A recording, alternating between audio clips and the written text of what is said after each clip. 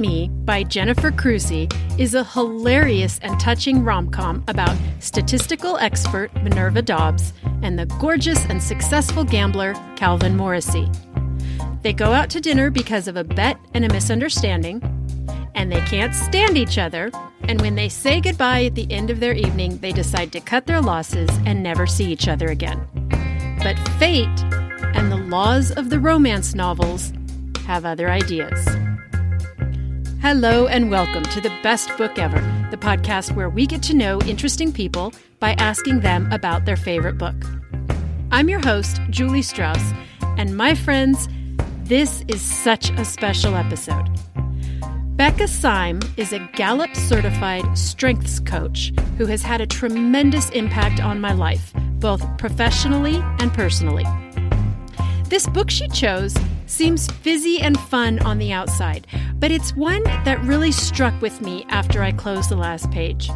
And then I got a chance to sit down and talk to someone about why this book matters so much. And holy moly, was this conversation ever a good one. Today's episode with Becca is all about our perceptions of ourselves and chicken marsala, and I cannot wait for you to hear why Becca thinks Bet Me is the best book ever. Hi, Becca. Welcome to the Best Book Ever podcast. Hi. Thank you so much for having me, Julie. I'm so excited to be here. Oh my gosh. I'm so excited too. I always get so excited when I get to talk to you. Let's start with, you are not only an acclaimed author of many brilliant nonfiction books for writers, which are hugely influential in my life. You are also a USA Today bestselling author of cozy mysteries and romances. Mm-hmm. Let me ask you this first off. What is fun about genre hopping? I mean, because I like challenges, right? So I like to learn new things, and I'm always looking for let's just learn this new thing. I want to watch YouTube videos and learn a new skill. I kind of feel like that as a writer, where I wrote romance for quite a while, and I kind of got to the place where I'm like, oh, I feel really comfortable here. And so I was looking for a new challenge, and I had grown up reading and watching a lot of mystery, thriller, suspense. And I was like, I think I want to try that because I think it would be a new challenge. So I really enjoy the learning part, I think, of writing in a new genre. How far will you take that? Will your next thing be, I've never written a serial killer. Let's see if I can do it. I've never written, I don't know, dinosaur erotica. Let's see if I can do that. Will you just go anywhere, or does it have to be something that you're already sort of embedded in? So with the mystery in particular, it was something that I had liked a lot, but I have thought about jumping to urban fantasy, for instance, because I also read a lot of urban fantasy. I kind of went in phases. I think a lot of people who are omnivore readers, where we read everything, I went in phases where for 2 or 3 years, all I read was urban fantasy. And then for 2 or 3 years, all I read was mystery. So I will likely make it through all of my omnivore phases for the rest of my writing career. Will probably be what I do. So you're an omnivore reader, but you really focus, you get stuck in a genre until you sort of complete, you're a completist for that genre. Yeah. I want to know everything about it. Yeah. How does it start? So sometimes I get bored. So I'll give an example. I think when I start, when I hit my phase with romance, I started feeling myself just wanting to read something that was not the same thing that I had been reading. And I kind of felt that itchy boredom feeling.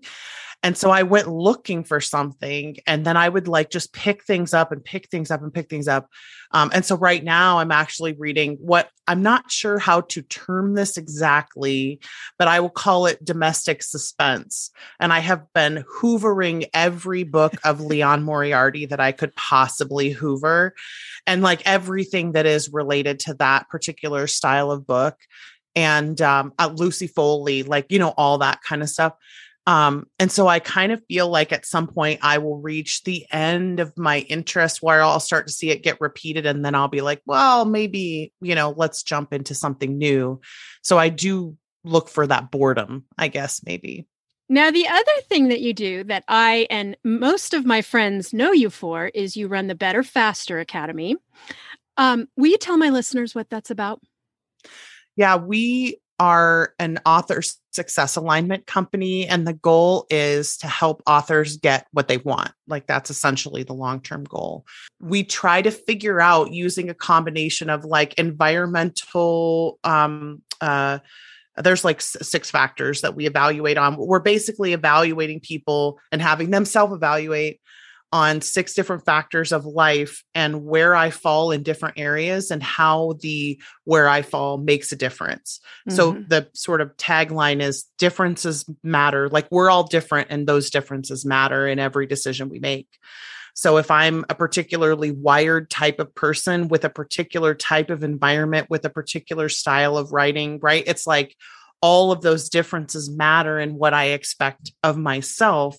And so we're trying to help writers figure out how to use the tools in their toolbox that they already have that they usually don't know that they have. So it's very hard to describe, but it is ultimately to make me better at faster. What I tell people because I always encourage everyone to take classes from you. And what I always say is she will teach you to figure out what your strengths are and then teach you how to work on your strengths instead of spending all of your time working on your weaknesses, which for those outside of the writing community, I think this is probably true in all careers. But in the writing world, we get a lot of advice like Stephen King writes 1,000 words a day. And for those of us who don't have that particular discipline or that particular need for discipline, it feels very like, oh my God, I got to write 1,000 words a day. Mm-hmm. Or I'm never going to be successful. Or I will never be successful or happy or rich or get married or any of those things that I'm supposed to get. And you're the one who says, that's absolutely not your thing. Why don't you do it your way? And it is bizarre when someone tells you that advice and go, guess what? You're not Stephen King. And we all sit there like, wait, what? What? The catchphrase that we have around the BFA is question the premise, right? And so it's always like, and it's so funny because question the premise in theory sounds so like this is not rocket science. But at the same time, it's like, okay, here's an example. Imposters don't get imposter syndrome. Like it's not possible for imposters to have imposter syndrome. Okay. But if you don't ever question the premise of what imposter syndrome is and why it exists, then if you feel like you are an imposter and you're worried about it, but the evidence outside would not agree with it, but you still feel like an imposter, then by nature, you are not an imposter because imposters are oblivious. That's the nature of an imposter.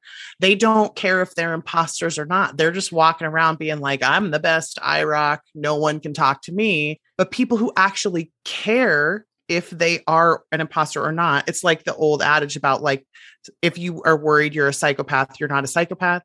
Imposters don't get imposter syndrome. But if you never question the premise of why am I feeling like an imposter and you just believe your brain, then you never have that moment of perspective that's like, wait a minute, maybe my brain is not being accurate with its information because of some reason. And then we try to question the premise of like, well, what might that reason be? And then help you get in control of it. So it's pretty fun and intense and complicated. And we joke that like the catchphrase is damn it, Becca. Damn it, like Becca. I'll be like, imposters don't get imposter syndrome. Everybody's like, damn it, Becca.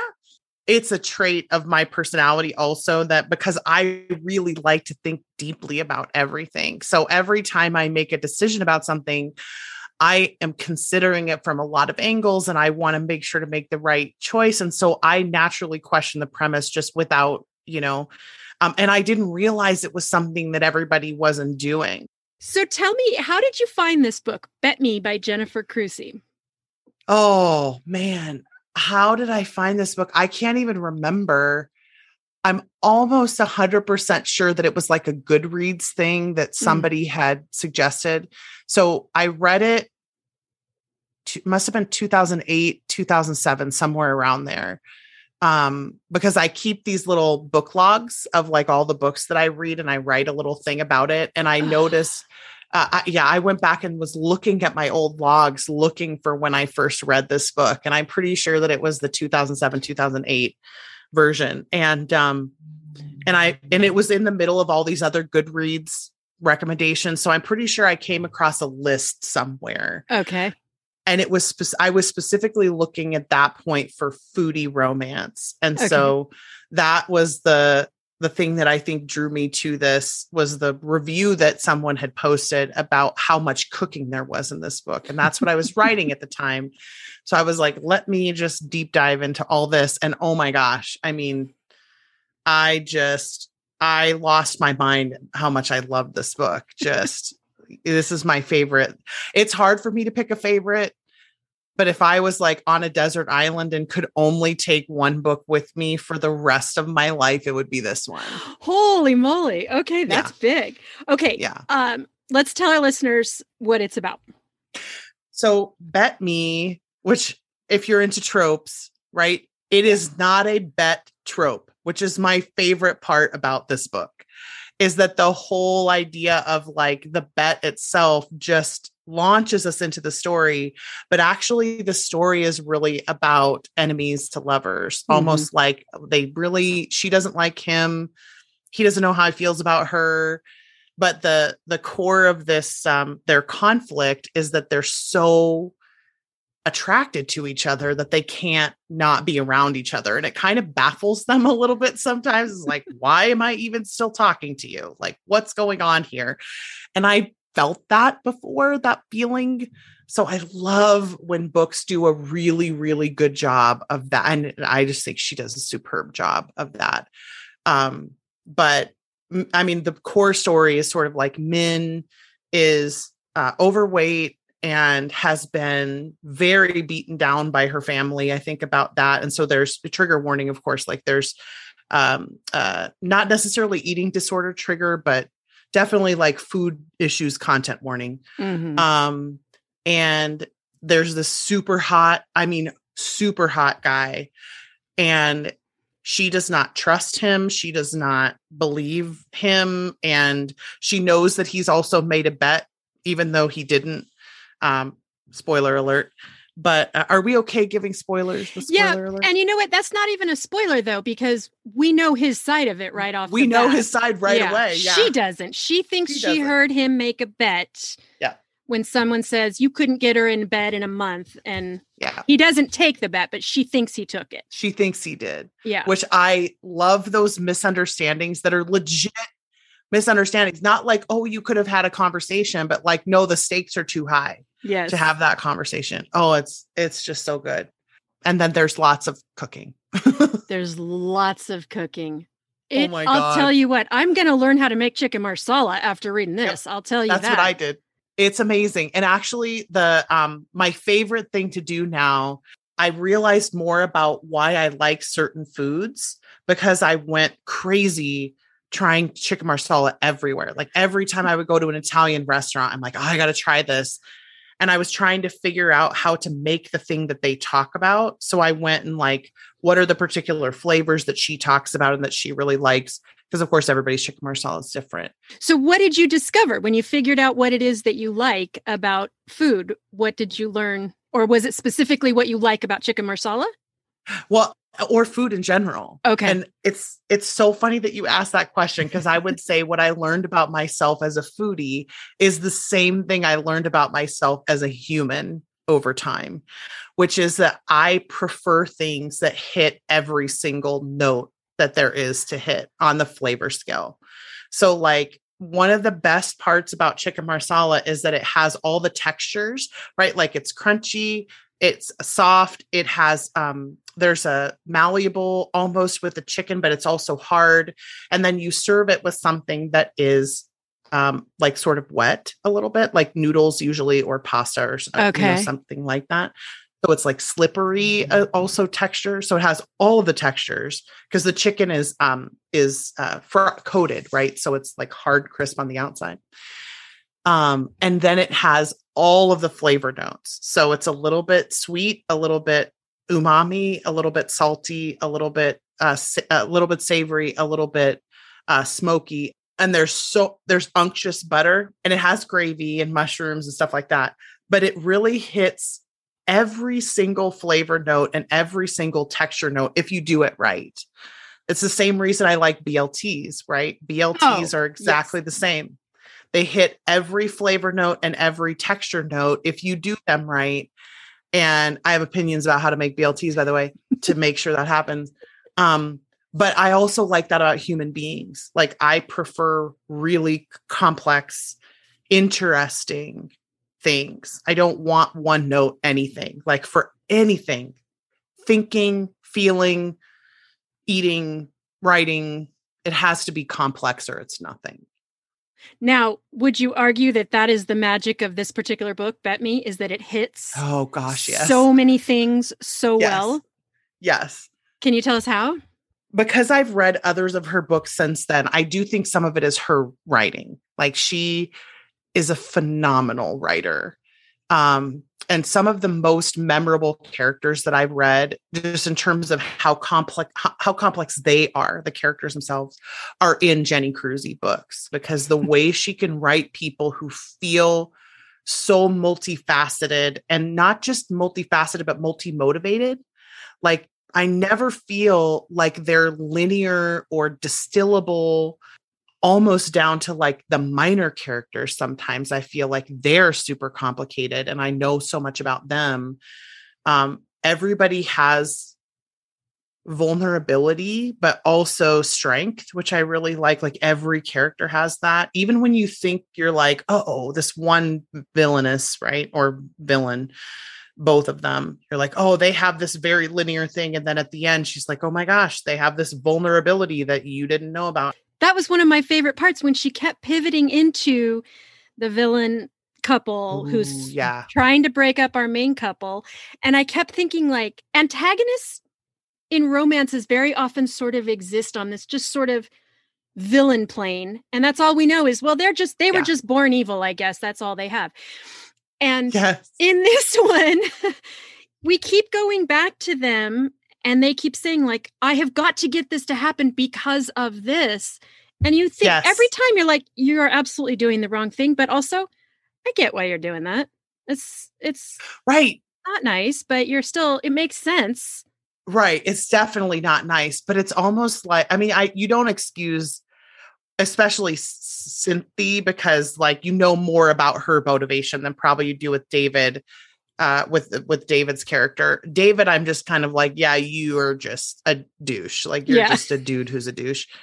But Cynthia actually felt like she's not doing it for mean reasons. She legitimately thinks that they don't like each other, because for all external purposes, if you're not inside their heads, they look like they don't like each other. So what she's doing actually also kind of makes sense in a weird way. Rationalization is a huge component of all of our villainous acts, by the way. Every time I do something wrong, I have a really good reason. Yep. It's that whole, like, every villain is a hero in their own mind kind of thing. Yes. Like, she really is. She thinks that she has come across the next greatest thing in pop psychology. And she wants to help couples have better relationships and release this book. And I'm like, go do it. Like, hit it. And then it's like, wait, but don't do that. Like, well, that's a bridge too far. Right. But you see how she got there, and you have so much compassion for her. And actually, at the end of the book, every time I read it, I'm still like, I just want there to be a good way to resolve this for her, in terms of, like, because I actually feel a lot of compassion for her. The very end, which this is no surprise, all romances have a happily ever after. So I'm not spoiling anything. But I did kind of think it was, my mom still fat shames me, and his mom is still sort of stuck up about me. And I wanted to pull her aside and go, I'm 52 years old. Please trust me. Those women are never going to change, ever. And love does not conquer either of those things. But I also had to say to myself, it's a romance. We have to wrap it up nicely. Sometimes age is not good for romance reading, because you do get to the end and you go, that's not going to work out like that. Right. Like, oh, look at those idealistic 20-year-olds thinking that this will be fine. It's so cute. Right. And I agree in terms of like, it didn't feel as realistic. I guess maybe that's the thing in that moment. But I was like, I get that desire, that fantasy, right? Of like, oh, never mind. Everyone now thinks that it's okay to be plus size or curvy or whatever word you're going to use. Because I feel like it's a very easy thing because most of us probably have some kind of internal voice that's like, you're too fat. Mm-hmm. And so most people would identify with that. Whereas like now where the genre has evolved into is sort of like, we can celebrate that and be okay. And so I think there still is some of that fantasy in my head of like, no, yes, it's all happy. Like it's all good. Like we're all okay.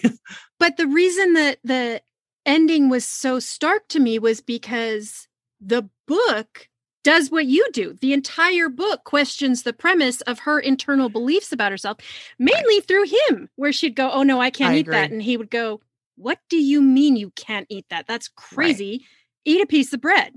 And she'd be like, absolutely not. And he keeps questioning the premise. Yep, he does.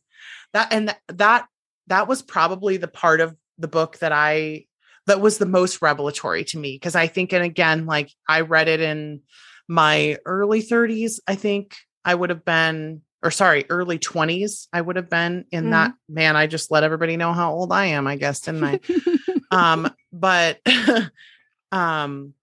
when I was that age, like I had struggled a lot with the acceptance of being able to be overweight and be attractive. Because I think there was so much less of that in the media back then than there is today, where it was like very body positivity. Now we're very comfortable. You're seeing a lot more like questioning the premise again of like, this is the only beauty standard that exists. Right. And when I first read that book, it was the first time that I had seen outside of my own life that I had seen in fiction a man being attracted to a plus size woman and encouraging her to be who she was and not trying to make her into something else.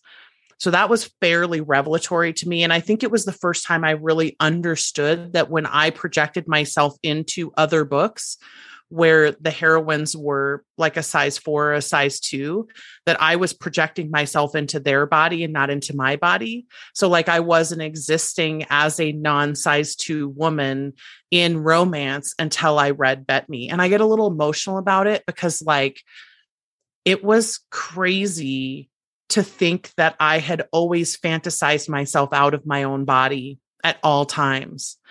And this book was the first time that I ever read any fiction where I didn't fantasize myself out of my body. And I actually felt like her in that book. It was life change. It was seismic for me. And then I read Jennifer Weiner after that, who does a similar thing, right?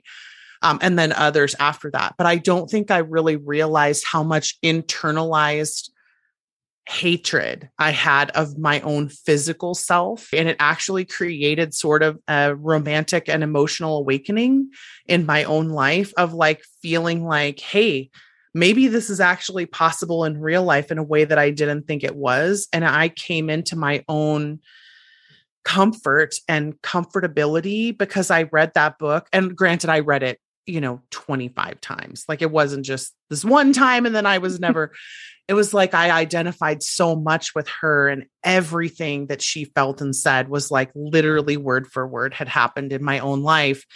And I had happened to be dating someone who was similar to Cal in terms of like the way that he treated me as a person, not long after I read that book for the first time. And I don't think I would have allowed myself to believe that it was possible for that to happen if I hadn't read that book, because I wouldn't ever have questioned the premise in my own head of what I believed about my own self inside my own body in a romantic relationship. So like in terms of the level of effect that book has had on me in my lifetime, very few things have had that kind of impact on me before. Wow. Yeah. Because can you think, I'm trying to think through like movies and TV shows I've seen with a plus size woman where it was not treated, her looks were not treated as a joke. Right. Or a punchline. Or a punchline. Certainly not when I was young. I think they exist now. Yes. Or they're starting to. Mm-hmm. Yeah. I mean, it's interesting because I think so much of it, like so much of what has happened, and I do think Jenny Crusie and Jennifer Weiner and people like that were part of this deconstruction happening. But I think what's happened is that the men in the world don't actually think that way. The men in the world are not ashamed of women's bodies in terms of like, I'm not making a generalization about all men. What I'm saying is there are plenty of men in the world who actually like women who have larger bodies, like not just that they're not a size 2, because of course, like if you are over a size 12 and you would be considered to be plus size, sometimes when we say like on TV, like they're a plus size girl, what we mean is more like a size 8 to 12. But I mean, like if you are physically inhabiting a body that is over size 12, there's not a dearth of men who are attracted to that size. And again, I'm cis het, so I'm speaking of men, women, because that's my mentality. But what's amazing is that as I aged, and I aged out of that phase where I was fantasizing myself out of my own body, I was like asking men about it, right? So like when I would date people and I'd be like, what was your thought process about like being attracted to someone who's not small? And they're like, I don't know what you're talking about. Like, why are you asking me this question? You're normal. You know what I mean? Like that was always you're beautiful, you're attractive, you're hot, like all of those things. And I never saw myself that way. And what I realized, and this was like an essential pain I cannot even describe how painful it was, is if you think about plus size women in fiction, the reason we didn't see them is not because men don't like plus size women. It's because women don't like plus size women. Because that's the market that they're playing to. The market they're playing to is who buys romance novels? Why can't we see plus size women on the cover of romance novels? It's not because men don't want to see plus size women. It's because we're all fantasizing ourselves out of our bodies. Oh my God. Right? Wait, we're the problem? Well, not. Damn it, Becca. I know. Not we're the problem, like we're so horrible, we should feel ashamed of ourselves. But it's like everything that when you first realize that you believed something that is not correct about yourself or is not correct about the world, the first response is always like, wait a minute, that can't possibly be true. But then it's like, but wait, what else do we expect? Like, how else could we possibly have grown up? Like I grew up in an athletic family with very thin, generally speaking, women in my family who were all extremely athletic and I was not. So already I didn't fit in that physical space. And then additionally, I grew up being projected to me a model of health that was not within my grasp to reach. So of course, I'm going to feel like I need to change myself in order to fit that standard. Of course, I'm not going to be comfortable in my own body because I'm constantly being subconsciously told that I am the problem, like that my body is the problem or my health is the problem. So of course I'm going to believe that. Even when people well-meaningly talk about that, it's almost like, what else do I expect myself to believe? And then I look back at my 27-year-old self and I think, gosh, poor Becca. I had this experience where I had a guy who asked me out like 10 times and he kept just persistently asking me out. And I'd be like, you can't possibly be attracted to me because you're so attractive. And so I'm just going to be like, you're joking with me, or there's someone filming us on candid camera or something like that. And I never took him seriously. And then a year later, a friend of mine was talking to me about him and he was like, are you kidding me? Like he was in love with you. Like, what are you talking about? And I was like, no, not possible. Right. But it wasn't because he wasn't, it was because I couldn't imagine that he was. So if I couldn't imagine him being that way, and so my imagination had to change before my physical actual response to people could change. Because in the moment, I couldn't imagine it would be any different. And people like Jenny Crusie and Jennifer Weiner and like anyone who writes curvy girl romance at this point, to me, is like, you are helping us to imagine a world in which plus size bodies are not only attractive to men, but they're attractive to women, because we now can fantasize ourselves into a plus size body that we love and cherish and that we think is sexy and that we're confident in. And that will be the ultimate shift over the long term, right? Is when we can fantasize, when women, and again, I'm speaking of like myself, when I, as a woman, can fantasize myself into a plus size body that is sexy and confident and loved and wanted, like all of that is what will change. And that can't happen without us first recognizing that we had that feeling about ourselves so many years ago, right? Or we grew up with that feeling or whatever. I can't help that, but I can help how I feel about myself today. When we get frustrated about how we feel about our bodies, like when a woman or a man or anyone, any gender says to me, like, I don't like my body, I always feel so sad for the person inside of that body, because I'm like, your body got you here and did the best that it could do to get you to this place. And I want to have compassion on that person and also help you to feel like it's okay to love yourself, right? Like to feel that love for yourself. But we can't do that until you feel like it's okay to not like who you are, and then to see that there might actually be, and again, it's the imagination. Like I have to be able to imagine myself as something that's loved, which is why representation is so important. Yes. And why seeing, and again, it's not important only to the people who are being represented. It's important to the people who are not.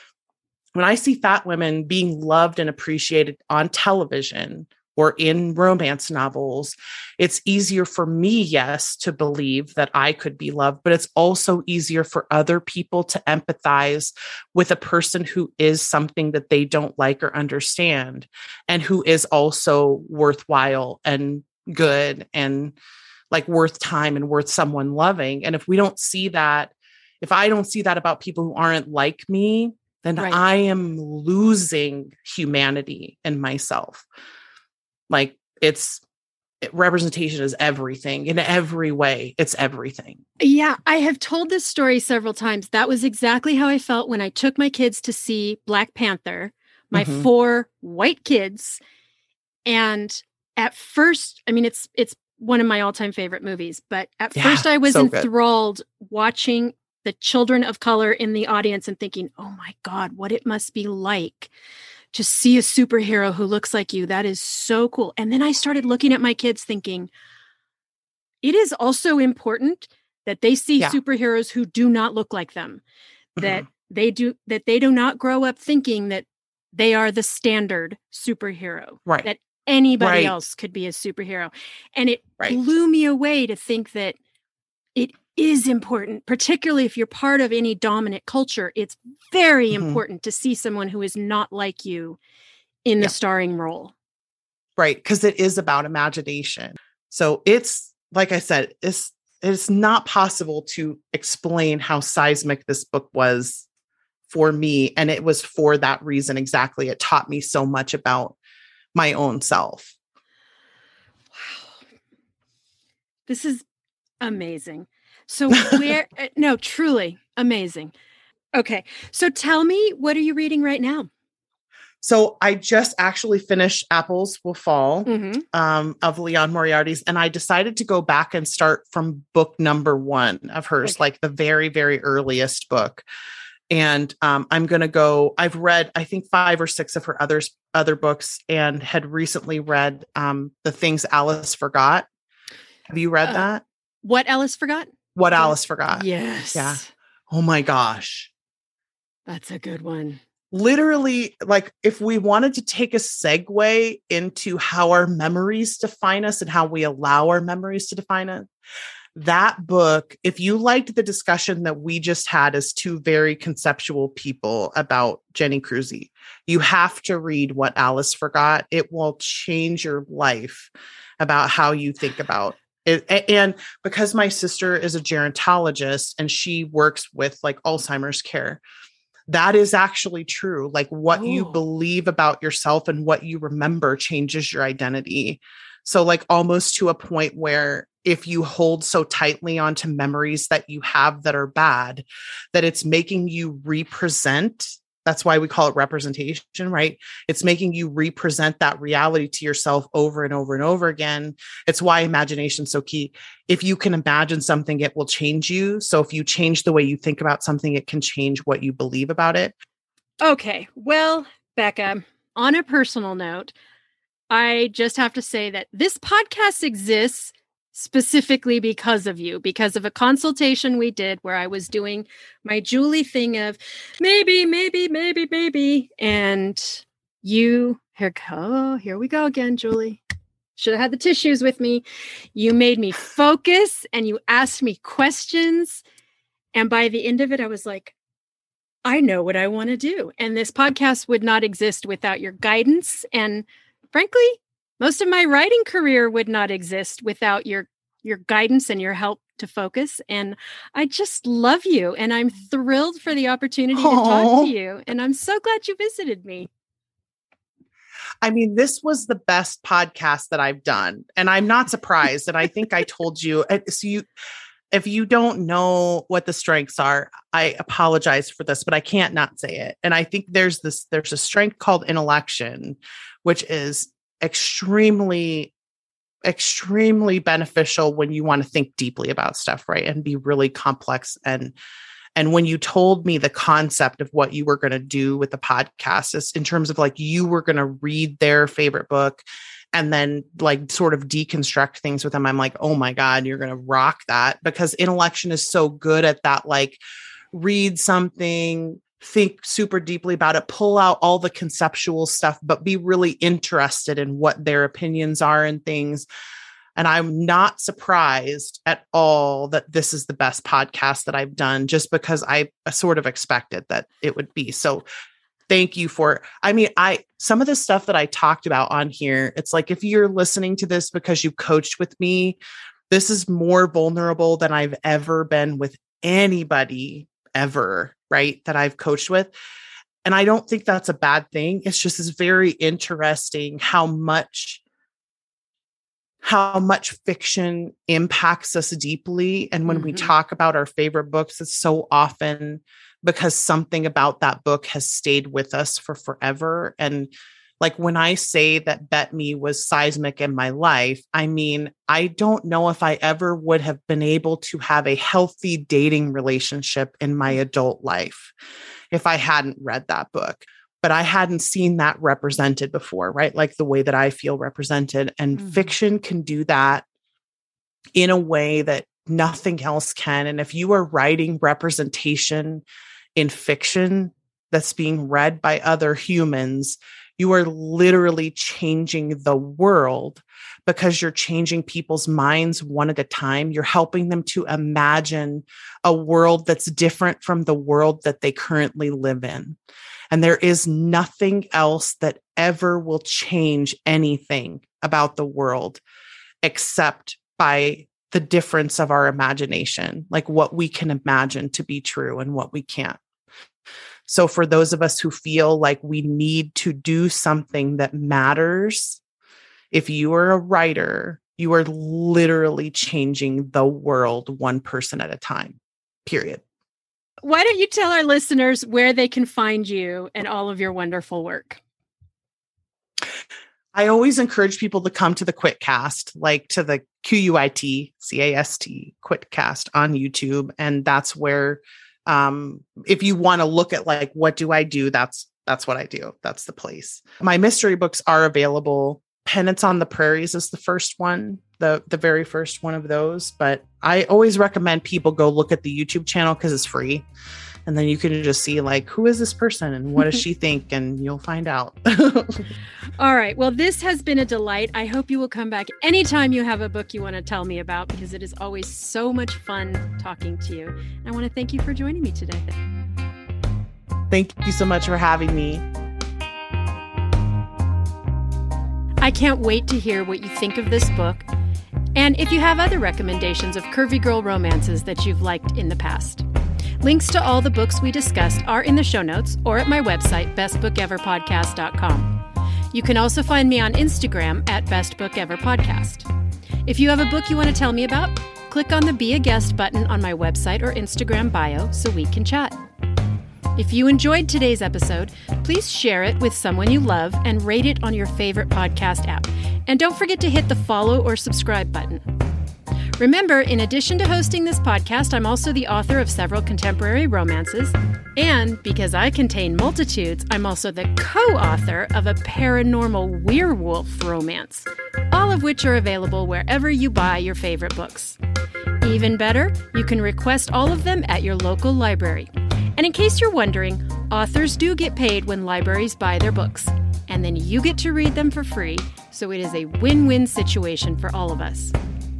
Thank you for joining me today, and I will see you at the library. Damn it, Becca!